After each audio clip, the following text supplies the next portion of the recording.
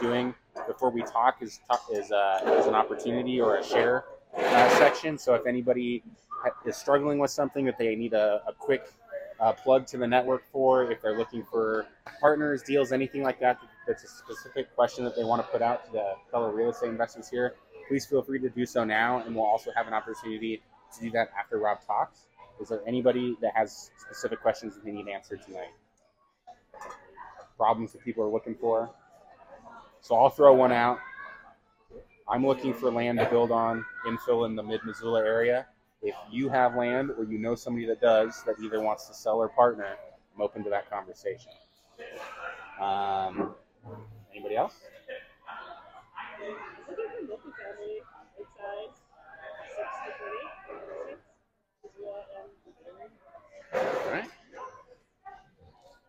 All right. Well, with that, I will go ahead and introduce Rob Erickson. Rob, you've been an attorney for 20 years now, specializing in real estate. So he's going to talk a little bit about structuring your portfolio and the entities you talk about for both protection and as well as profit. And so I'll let you introduce yourself. I won't steal your thunder, and we'll go from there. Thanks. Appreciate it. Well, thanks, everybody. Thanks for coming out. Thanks for braving the weather. It's probably the worst weather we've had. I shouldn't say that. The weather's been lousy for months, but thanks for coming out, and thanks for the introduction. Again, I'm Rob Erickson. I'll introduce myself in a little more detail and tell you a little bit about my background in a minute. But I should tell you what I'm going to talk about tonight, because it's not quite what was on the website. That's my fault, not Keith's fault. I gave him some general ideas about what I could talk about. He took one and put it on the website, and then I didn't really think about it until a week ago. So here goes. I'll tell you what I am going to talk about tonight. I've been practicing for about 20 years, and I get this question all the time. Do I need a lawyer? I mean, it happens to me multiple times a week. Do I need a lawyer? Well, you guys don't care about whether somebody's going to jail or not. You care about real estate. So I'll talk about tonight about some common scenarios, really the basic scenarios, some of the basic transactions where you might consider whether or not you should hire a lawyer. There are times in particular deals when definitely you should, yes. There are other times where probably not as important, and we'll kind of sift through that. This is not syndication like Jesse was talking about last week. For syndication, you need a lawyer. You need lots of lawyers. So that's not this. I'm not going to talk about highly complicated deals, because you need a lawyer for that. We're going to try to break it down to a little more basic, the simpler transactions. Not because you need to decide whether you need a lawyer or not, but you need to think about what are the considerations that you might be thinking about when you need to hire a lawyer or another professional. Spoiler alert, a lot of the scenarios or transactions or associations that I'm talking about, I'm going to tell you need a lawyer. I set up the scenarios, so I set up the answers, so that's the way it's going to work. What do you know? But you might know the answer to the question already, but I hope that I can explain to you why and what you should be thinking about along those lines, and why you would consider hiring a lawyer at that time, the reasons and the risk involved for those particular things. Bigger spoiler alert. I'm not going to give any legal advice tonight. I can't. I don't know your situations. I don't know the facts, so I couldn't give you a good opinion even if I wanted to. But I will say this. If you feel like you need to talk to a lawyer or you have a question for a lawyer, do it. Pick up the phone, get a hold of somebody. Most lawyers worth their salt are going to figure out first and foremost, do you need a lawyer? Or should you do something else before you talk to a lawyer? Or did you need a lawyer a month ago? Most people will give you that advice. Don't hesitate to ask for it. I'm going to depend on all you guys a lot tonight, so I'm going to set up some things that I'm going to ask you, do you need a lawyer? And I want folks to answer. Don't make me call on you. I don't want to, but I want to hear your advice.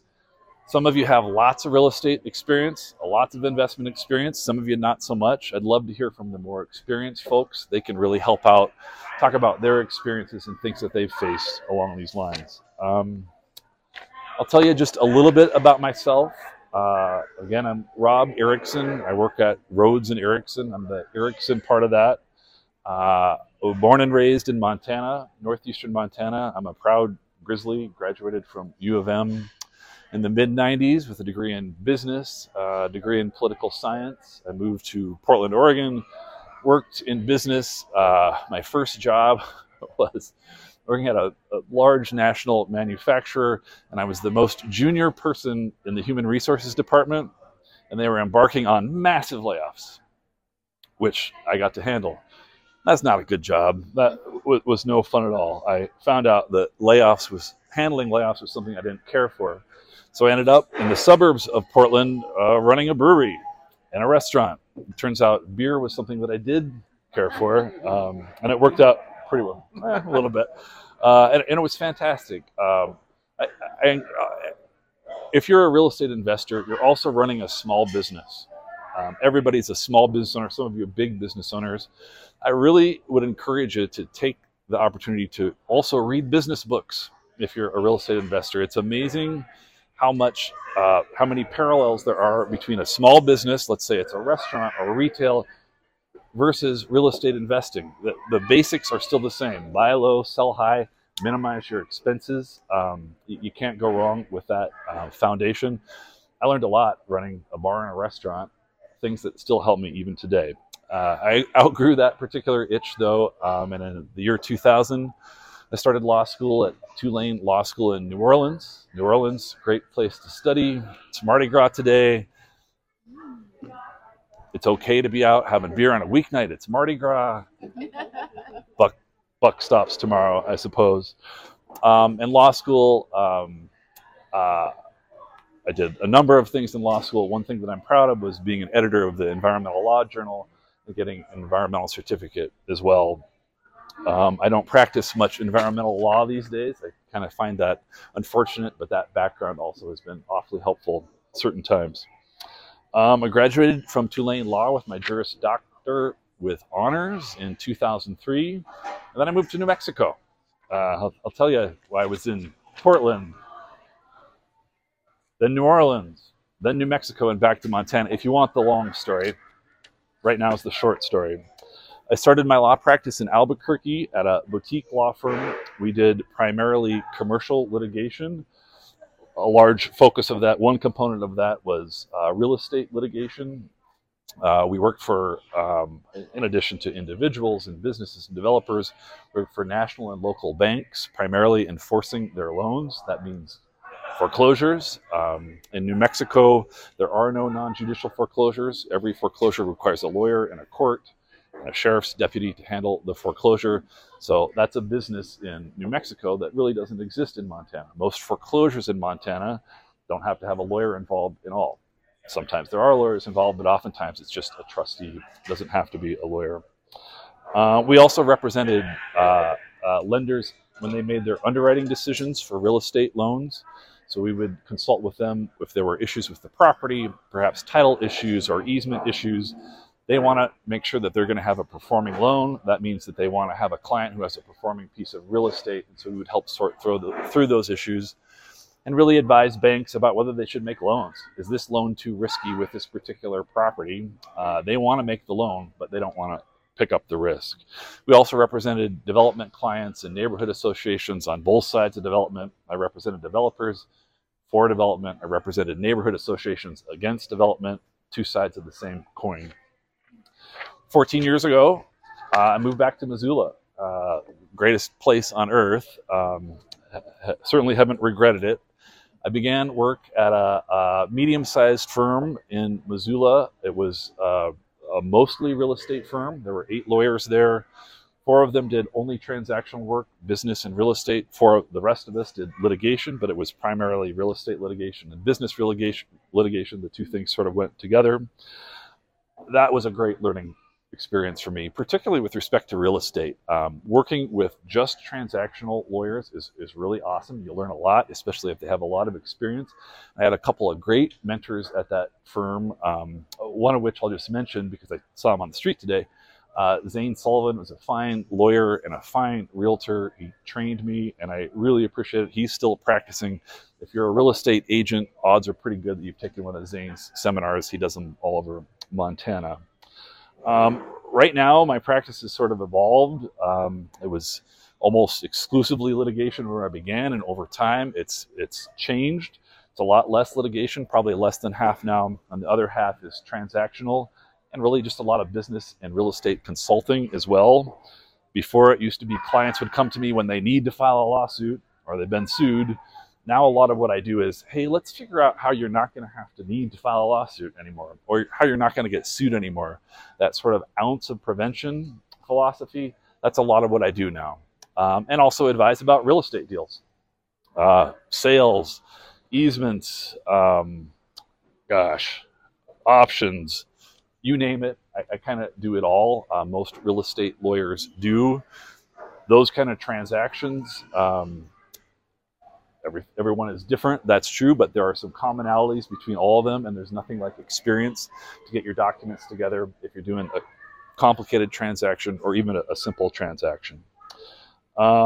And then finally, of course, we litigate matters when things go awry. So that's me in a nutshell. What I like to say to people is that my litigation background has well informed my transactional background. So what do I mean by that? Well, I've seen a lot of mistakes, and I've seen a lot of errors, and I've seen what happens when folks don't do the right thing, or when folks are less than honest. And then you see how that shakes out. That informs how you can structure a deal or paper a deal, put the documents together to avoid some of those pitfalls. To avoid those pitfalls as best you can, as much as a contract can do that. You're still going to be dependent on people to do the right thing, but seeing those things, and really when things go bad, helps me, I think, advise my clients about how to make them go good so they don't ever get in that situation. So tonight, I'm going to just really, for the purpose of structure, call out some scenarios, describe a scenario, and I'm going to ask the group, do you need to hire a lawyer or not? And I hope that you'll give me some answers. Just for purposes of ease of talking about it, we're going to talk primarily from the buyer's perspective. It's just easier that way. That's where you start with real estate. You got to buy something first. I'll mention a few things from the seller's perspective when it makes sense. But most of the scenarios that I'm going to set up are from the buyer's perspective, just so you know what I'm doing. And what we're going to talk about tonight is scenarios under a couple of different categories of things that buyers think about, sellers think about too, but I'll try to break it down into these categories. Who pays and how? Who owns and who controls? And who gets what when you sell? Those two last things kind of go together. I'm going to spend a fair bit of time, and I promise to be relatively short tonight. I already did that, so if I go long, just give me that and we'll be done. But I'm going to spend a fair bit of time on the first part of it, who pays and how to structure a deal, how to get the money in, because it touches on some of the other things, and then we'll kind of go rapidly after that. So let's talk about the most basic of real estate transaction that there could be. Somebody's got cash, nice place to be in. They're not going to a bank. They hire a real estate agent to find them an investment property. Their real estate agent finds them that property, brings them that property, and says, this is a good one. This is exactly what you said you wanted. And that buyer is ready to make an offer. Should that buyer at that point consult with a lawyer? No. Anybody? No. Andrea, why not? I would assume the realtor has got that in performing their duties. Also, just from my own experience, it was a question I had for you. When I got my property, I didn't use a realtor, but I did hire a lawyer to review the contract. Yep. So I feel like it's either a realtor or a lawyer in this situation. You should be up here. But is that? I'm gonna say that. So perform in that role. Yeah, correct? that's right. So what Andrea said is, under my scenario where you've got a straightforward cash transaction, a real estate agent involved, you don't foresee any problems. Do you need a lawyer? The answer is probably not. Most people wouldn't use a lawyer in that circumstance. If they needed technical advice about how a real estate transaction works, a buy-sell or something like that, sure, consult with a lawyer. But your general run-of-the-mill transaction, like I've described it, nah, you don't need a lawyer for that. You've got a real estate agent. That's what they're supposed to do, right? So let me give you that same scenario, cash deal, right? You've got a realtor. They found you the perfect spot. Let's say you get a little further in the transaction. You've made an offer. It's been accepted. You're under contract. And then you get the title commitment back. And it says lack of access, or more accurately, your preliminary title commitment says we are going to accept legal access from the insurance policy that we're going to issue for this property. Should you hire a lawyer? Yes, absolutely. So I had another middle range scenario, which was, there's an easement on your property. Probably don't need a lawyer for that, depending. But access is a big one. If you discover while you're under contract that the property you're about to invest in suffers from a lack of legal access, or at least the title company perceives it that way, you got to be really careful about that. That's when you'd want to talk to a lawyer, a real estate expert, or both, and figure out if you still want to be in this deal. Access is everything. Without legal access, you don't know whether you can develop or do anything on that property or not. The answer is probably not. But you can work with a lawyer and find out, well, is there a way I can save this deal? Is there an alternative to the access that I thought I might have had? Or what's it going to take for me to get legal access? And is that going to be worth my while to do it? And do I want to take on that risk? Those are things that a lawyer could really help you with under those circumstances. Any questions about that so far? Yeah. Wouldn't the title company help with that, though, too? Access? Sure. Well, in my scenario, the title company is saying, here's what we're going to insure over. And what they're telegraphing to you is that we don't see that there's an easement for access here, or we don't see that there's a way to get to a public road. No existing access. And so, sure, I've had folks that have come to me and said, man, they're not going to insure over access. I think they're wrong. I think we got it here because of this and this and this. And I've had one occasion, a title company that was wrong, and we worked with them, and they said, actually, you've convinced us. We met with our underwriters. We will insure over access, save the deal. So, yeah, you can work with them on that.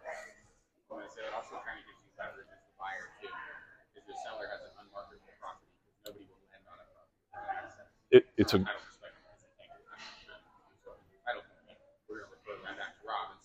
there's no access. Here's probably how we recommend you get it, but you need to work with the problem. We don't do that. We don't tell you.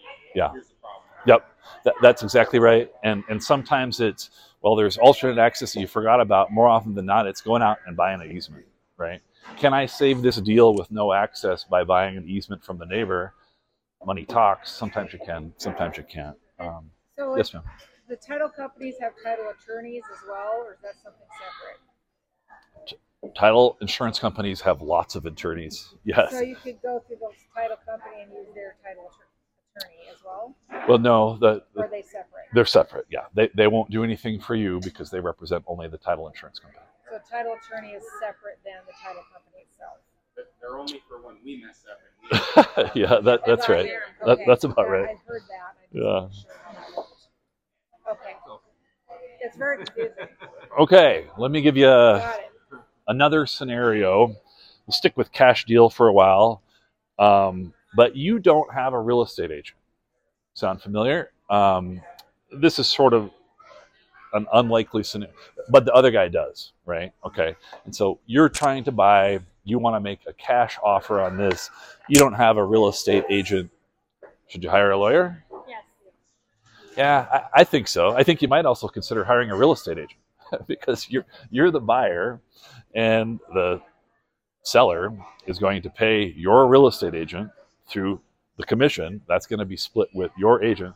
So no money's going to come out of your pocket. Why not hire a real estate agent to guide you through that deal? That's a consideration you have to make on your own, but boy, something you might consider.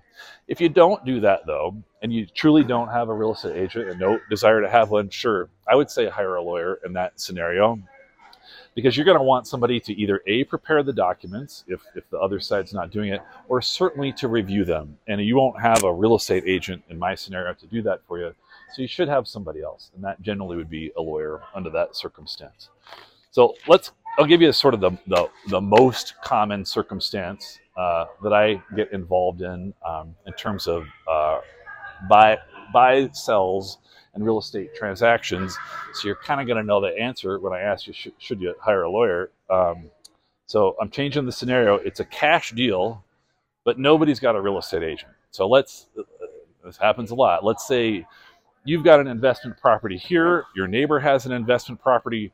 You want to buy it from neighbor X. You like neighbor X. You get along smashingly. You're great friends, but neither one of you wants to pay a real estate commission or otherwise doesn't want to go to a real estate agent for whatever reason. but you guys want to make this transaction. Should you hire a lawyer?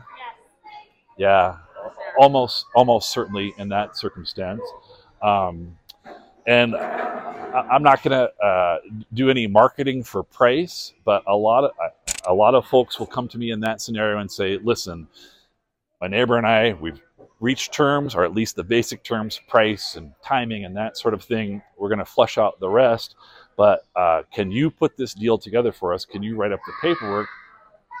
Yeah, you might consider hiring a real estate agent too if you want to. And they say, but gosh, 5 or 6% of $500,000 is a lot of money. How much do you think it's going to take for you to do it? Well, I'm going to need a lot more information than that. Is this complicated? Are we going to have to draft a bunch of additional paperwork, easements, after the fact documents?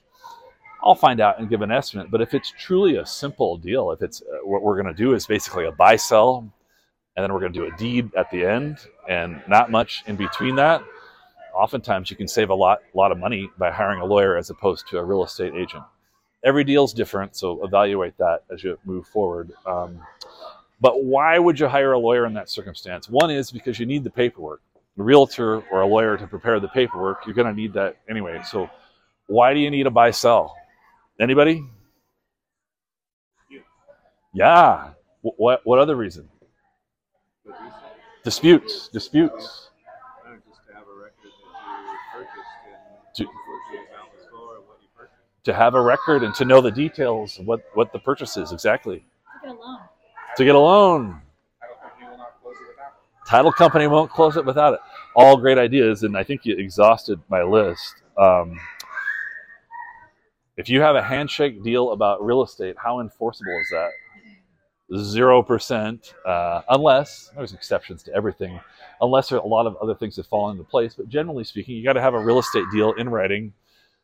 A great point is your title company is not going to close that transaction unless they see a buy-sell, because that's where they get all their information. That's how they prepare their closing statement.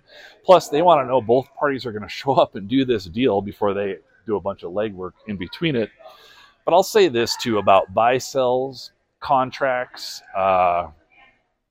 operating agreements for LLCs, shareholders agreements for corporations, all those things, whatever kind of contract it is, one thing it is a great communication tool, right?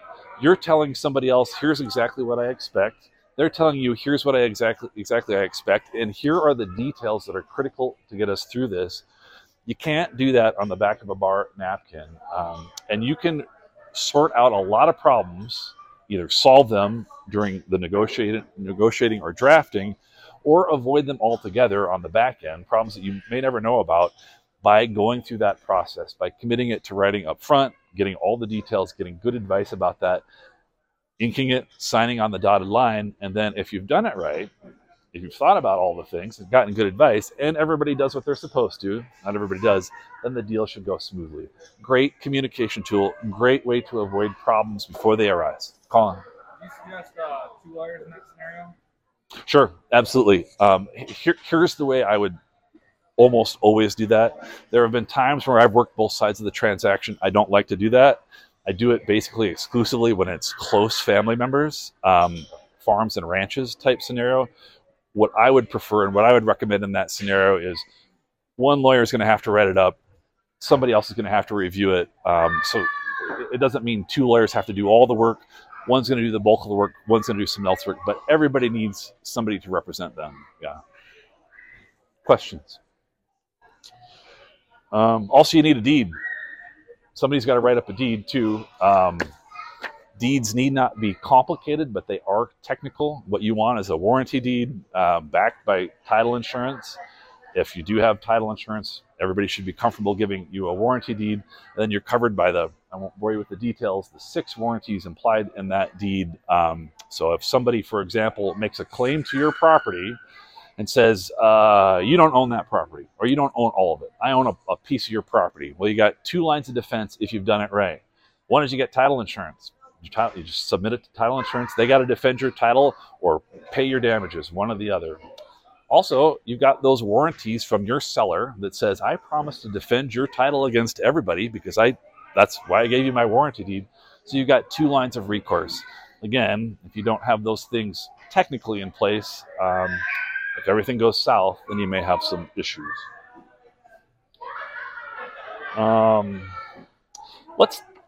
That's sort of purchases from the buyer's perspective. I want to talk just a little bit about financing from the buyers and really the seller's perspective too. I'll run through this sort of quickly, but let's say you want to buy an investment property. You don't have the money in the bank, but you got a rich uncle and he wants to loan you the money, but he's no dummy. He didn't get rich by making careless decisions. He wants a lien on the property, but he's more than willing to loan you the money. Do you need a lawyer? Yes. Yeah. Yeah, you do.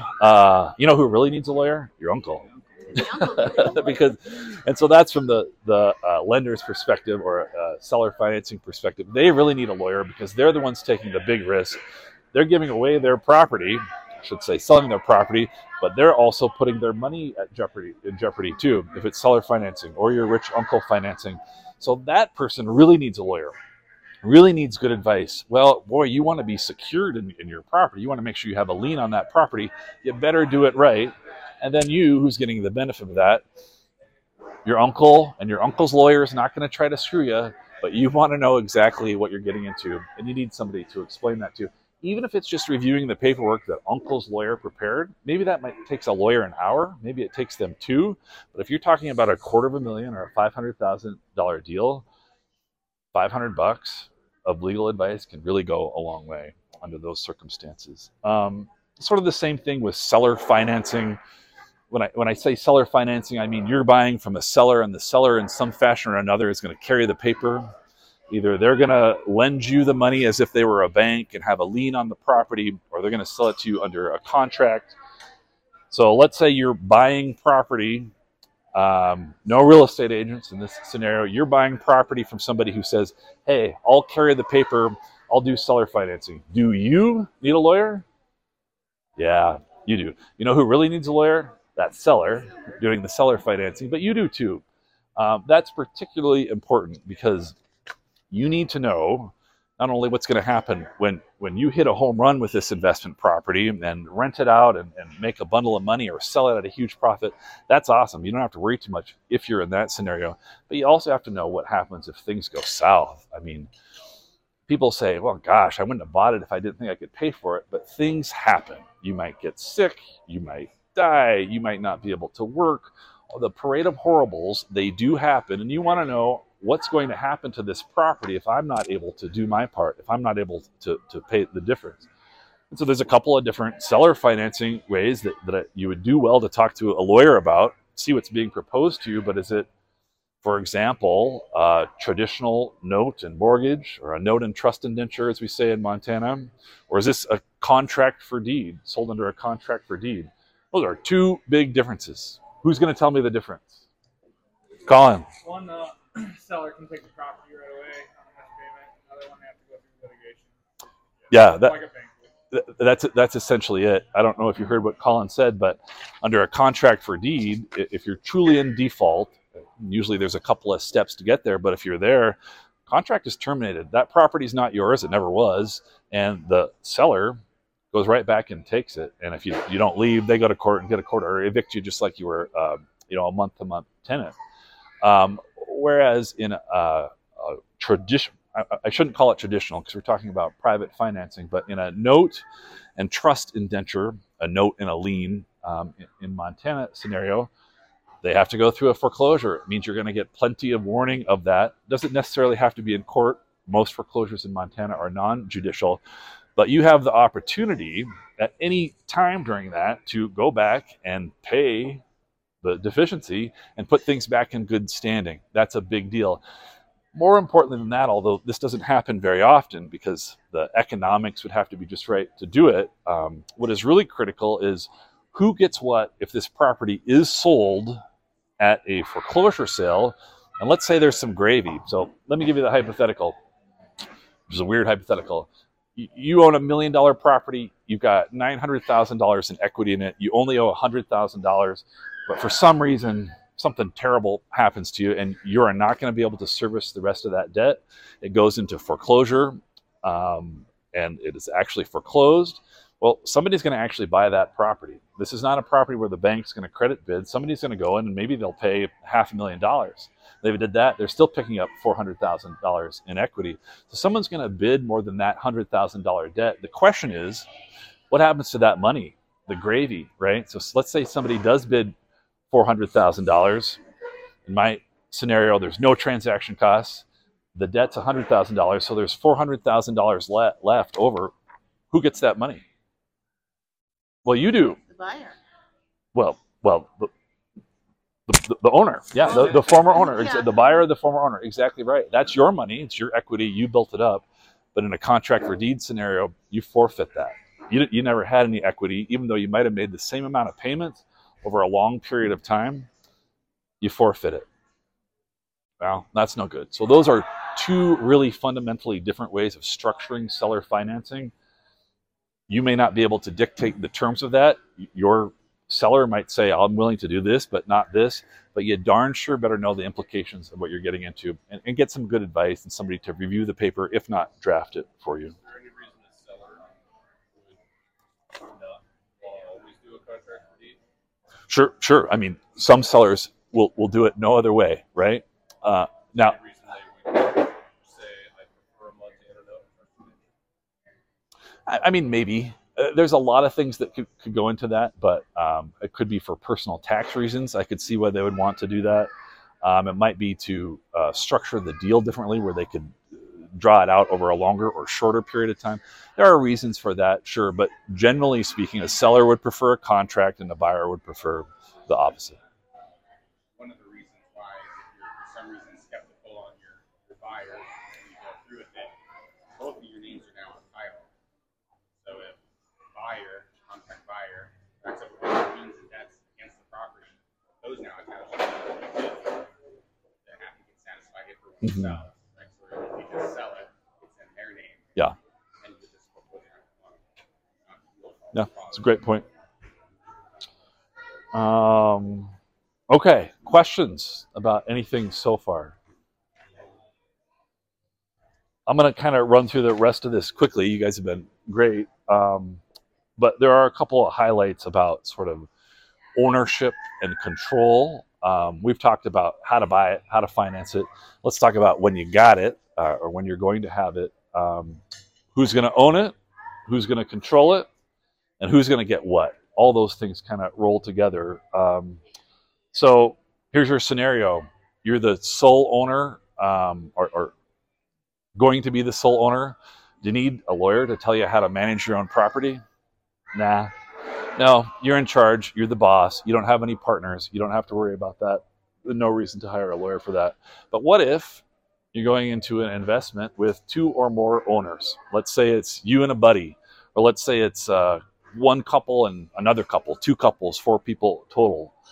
You're going to invest in investment property, and your goal is to sell that property at some point for a profit. So you might be building something on it, you might just flip it, but at some point your goal is to gain a profit on that, and you've got at least one more person involved in the deal. Should you talk to a lawyer? Yes. Yes, always.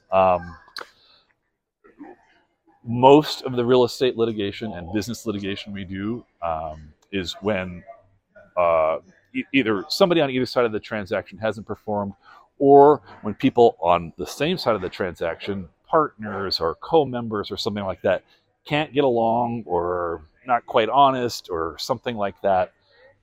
It happens a lot where folks with the best of intentions and the best partners too get into a scenario that's not working anymore. And it doesn't mean somebody's dishonest or something like that. It might mean a divorce. It might mean somebody moves. It might mean somebody wants to get out of the deal. It might mean somebody dies. But you better be prepared for those things to happen, because they can happen tomorrow sometimes.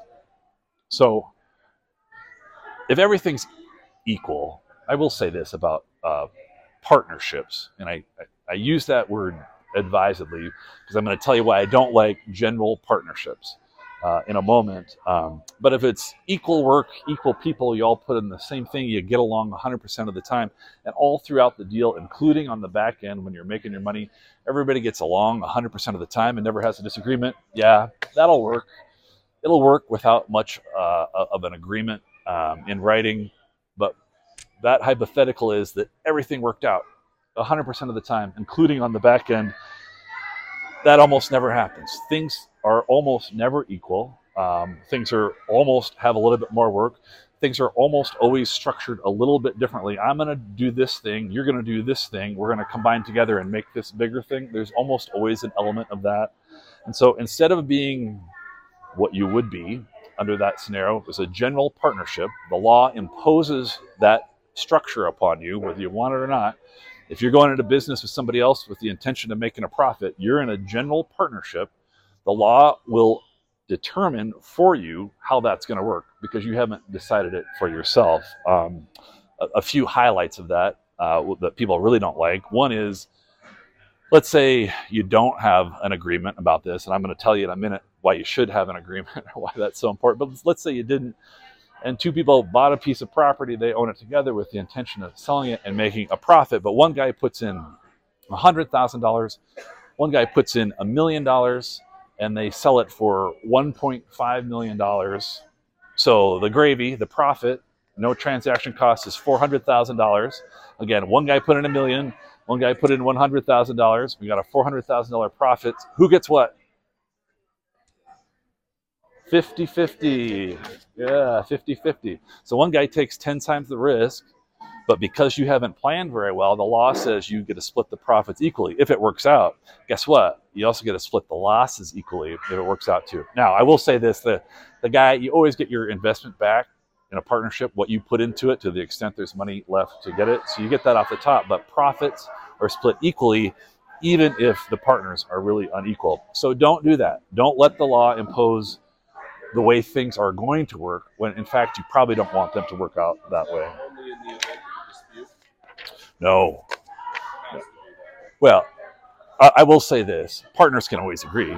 You can always make another deal as long as, well, I guess we didn't really talk about how we were going to share the profits. Well, it makes sense that I should get 90% of it. You should get 10%. Okay. That's kind of what I was thinking too. That sounds good. You can always shake hands on that, right? But in the event that you can't agree, the law will impose that remedy for you. Yeah. What upon death? Pardon me. No agreement and death on one of the partners. Yeah, exactly. Lousy. Everything goes to the other partner, not his wife. No. Everything goes to the wife. I mean, well, half, right? So, Or the husband. Yeah, that's right. I was thinking for my. No, that's right. But that's exactly right. And I'll tell you what, Colin, that's not a concern just for general partnerships. So I'm not talking about limited partnerships or limited liability partnerships or limited liability, limited partnerships. I mean, just general partnerships under the law. Well, that's a concern too if you're in an LLC. If you've got co-members too, you want to know what happens if one of them dies. And so if you have a well-written LLC operating agreement, you know exactly what happens when you die or somebody else dies. There's no mystery in it. If you don't have that written in the operating agreement, same thing happens.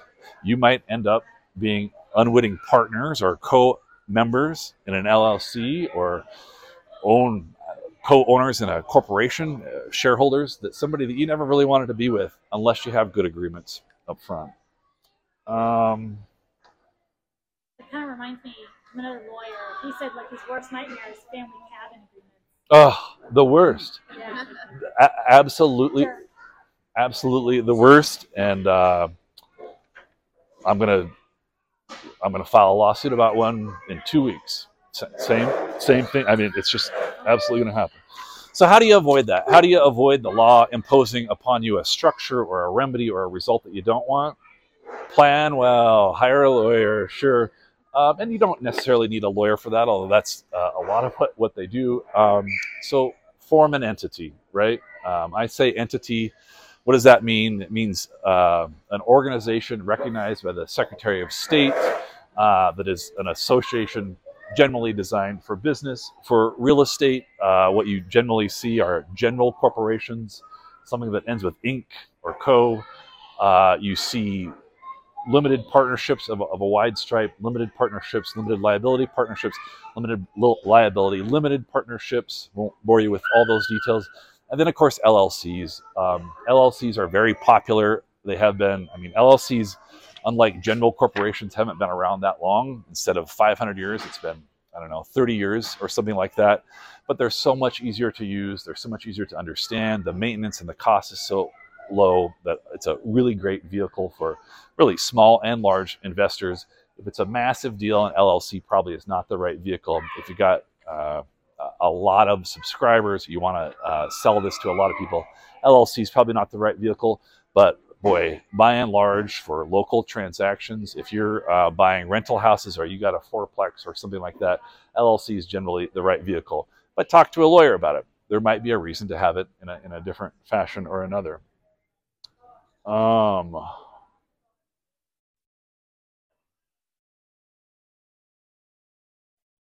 So that's ownership.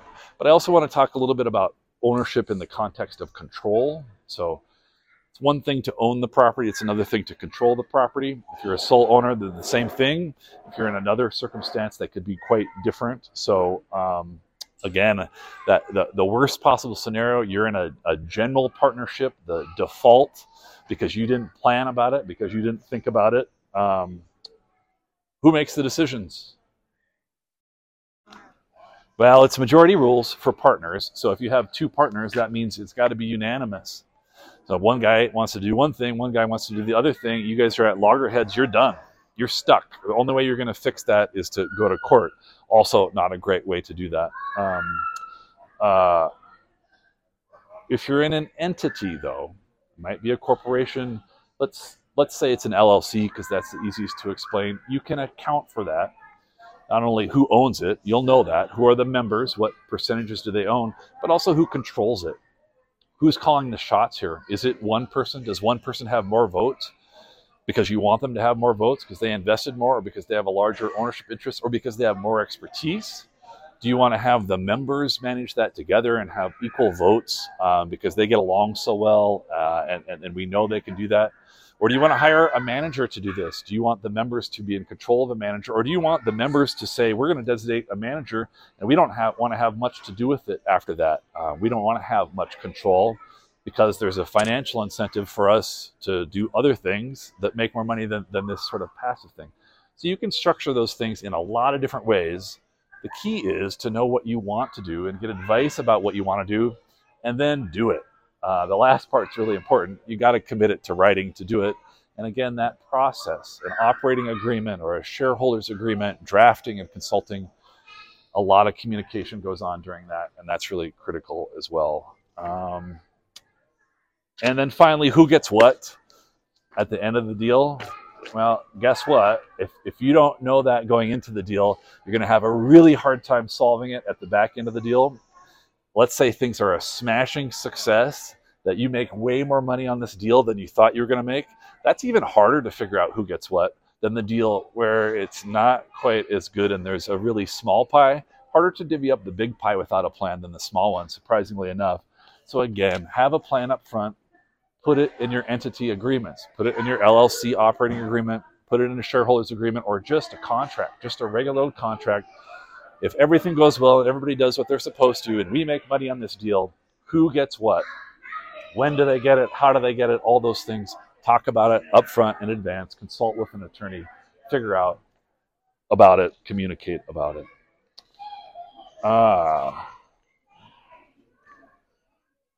So that's sort of my 2 cents, I guess. Who owns it? How do you own it? How do you control it? How do you manage it? And who gets what? If you've got questions about those at any time during the real estate process, that's probably when you need to hire a lawyer, or at least consult with a lawyer. And like I said earlier, you may not know whether you need to hire a lawyer, but if you think, boy, there's something there about the ownership of this that I can't quite figure out or don't know, or the control, or how this is going to work, call up a lawyer and find out. The answer might be really simple, and most lawyers will say, just read it, and that's how it works. Or they might say, I'm going to need a while to dive into this and study the facts and give you an opinion, and that's going to be really expensive. Do you want to do that? Make up your mind about that. Or if it's just documents, I'll be happy to review those financing documents for you. send them to me. I'll give you an estimate of how long I think it might take and how long it might take to consult with you. And I can usually figure out if we're going to have to do something else too. Yeah, you got the basics here, but we better write up an easement or something like that. Talk to a lawyer early and often. And if they tell you, you probably don't need a lawyer for that, awesome. You're going to sleep really well that night when you did that. But also if they say, I'm going to charge you a few bucks or a lot of bucks and you get great advice, you're going to sleep well because of that too. So that's my spiel. Any questions? Yes, sir. I was a little late, so I don't know if you touched on it or talked about it at all. But from a financing perspective, do you advise on or do you deal with creative financing at all? Sure. Or do you, and more specifically, like hybrid deals, subject to deal, do you deal with those? Sure. Yep. And I usually deal with it, and I shouldn't say as much anymore, but I mentioned in New Mexico, we used to do that a lot for banks, for lenders, right? So they want to know that they're secured, and sometimes somebody's got a piece of real estate and they've got a trust and they've got out-of-state entity and they've got a few things. Well, the local bank wants to know, is the loan that I'm making secured? Is it going to perform? So yeah, lots of creative financing. And I shouldn't say I do it much anymore, but I was interesting. I won't mention them by name, but there's a couple of local banks, smaller banks, that were really aggressive lenders, particularly about 10 years ago, and they did exceptionally creative financing, and I loved consulting with them about that. It was very interesting. What about from a buyer's perspective? So say I wanted to buy somebody's house, Mm-hmm. and I wanted to pay their loan. Mm-hmm. Do you deal with subject to? Sure, exactly. You're my rich uncle. No. That was the rich uncle scenario, right? So, and tell me if I've got it right though. Somebody regular financing, but not from a bank. Is that what you're saying? Basically. Yeah, sure, absolutely. Well, What? it could be from a bank.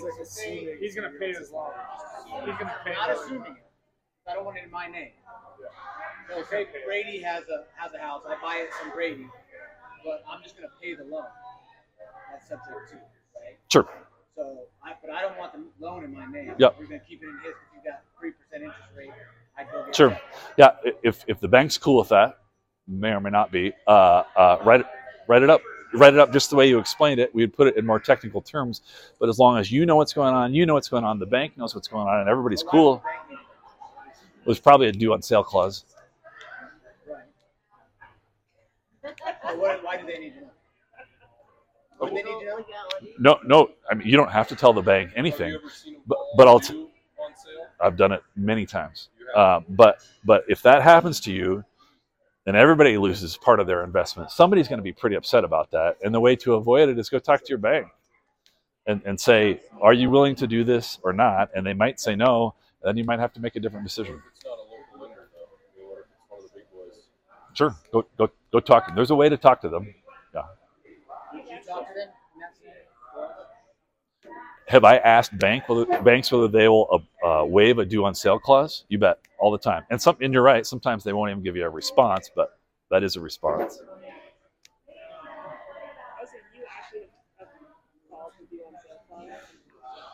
Not me. My clients have. Sure. Right, okay. Yeah. You always hear that it's so rare and it never happens. Well, that may be, because I don't know what banks see all the time, but I know this, that I've had at least a dozen bank client say, we looked at the property record, this property's been transferred, go get it for us. Yeah. Any more questions for Rob? All right, how about a big round of applause? Thank you.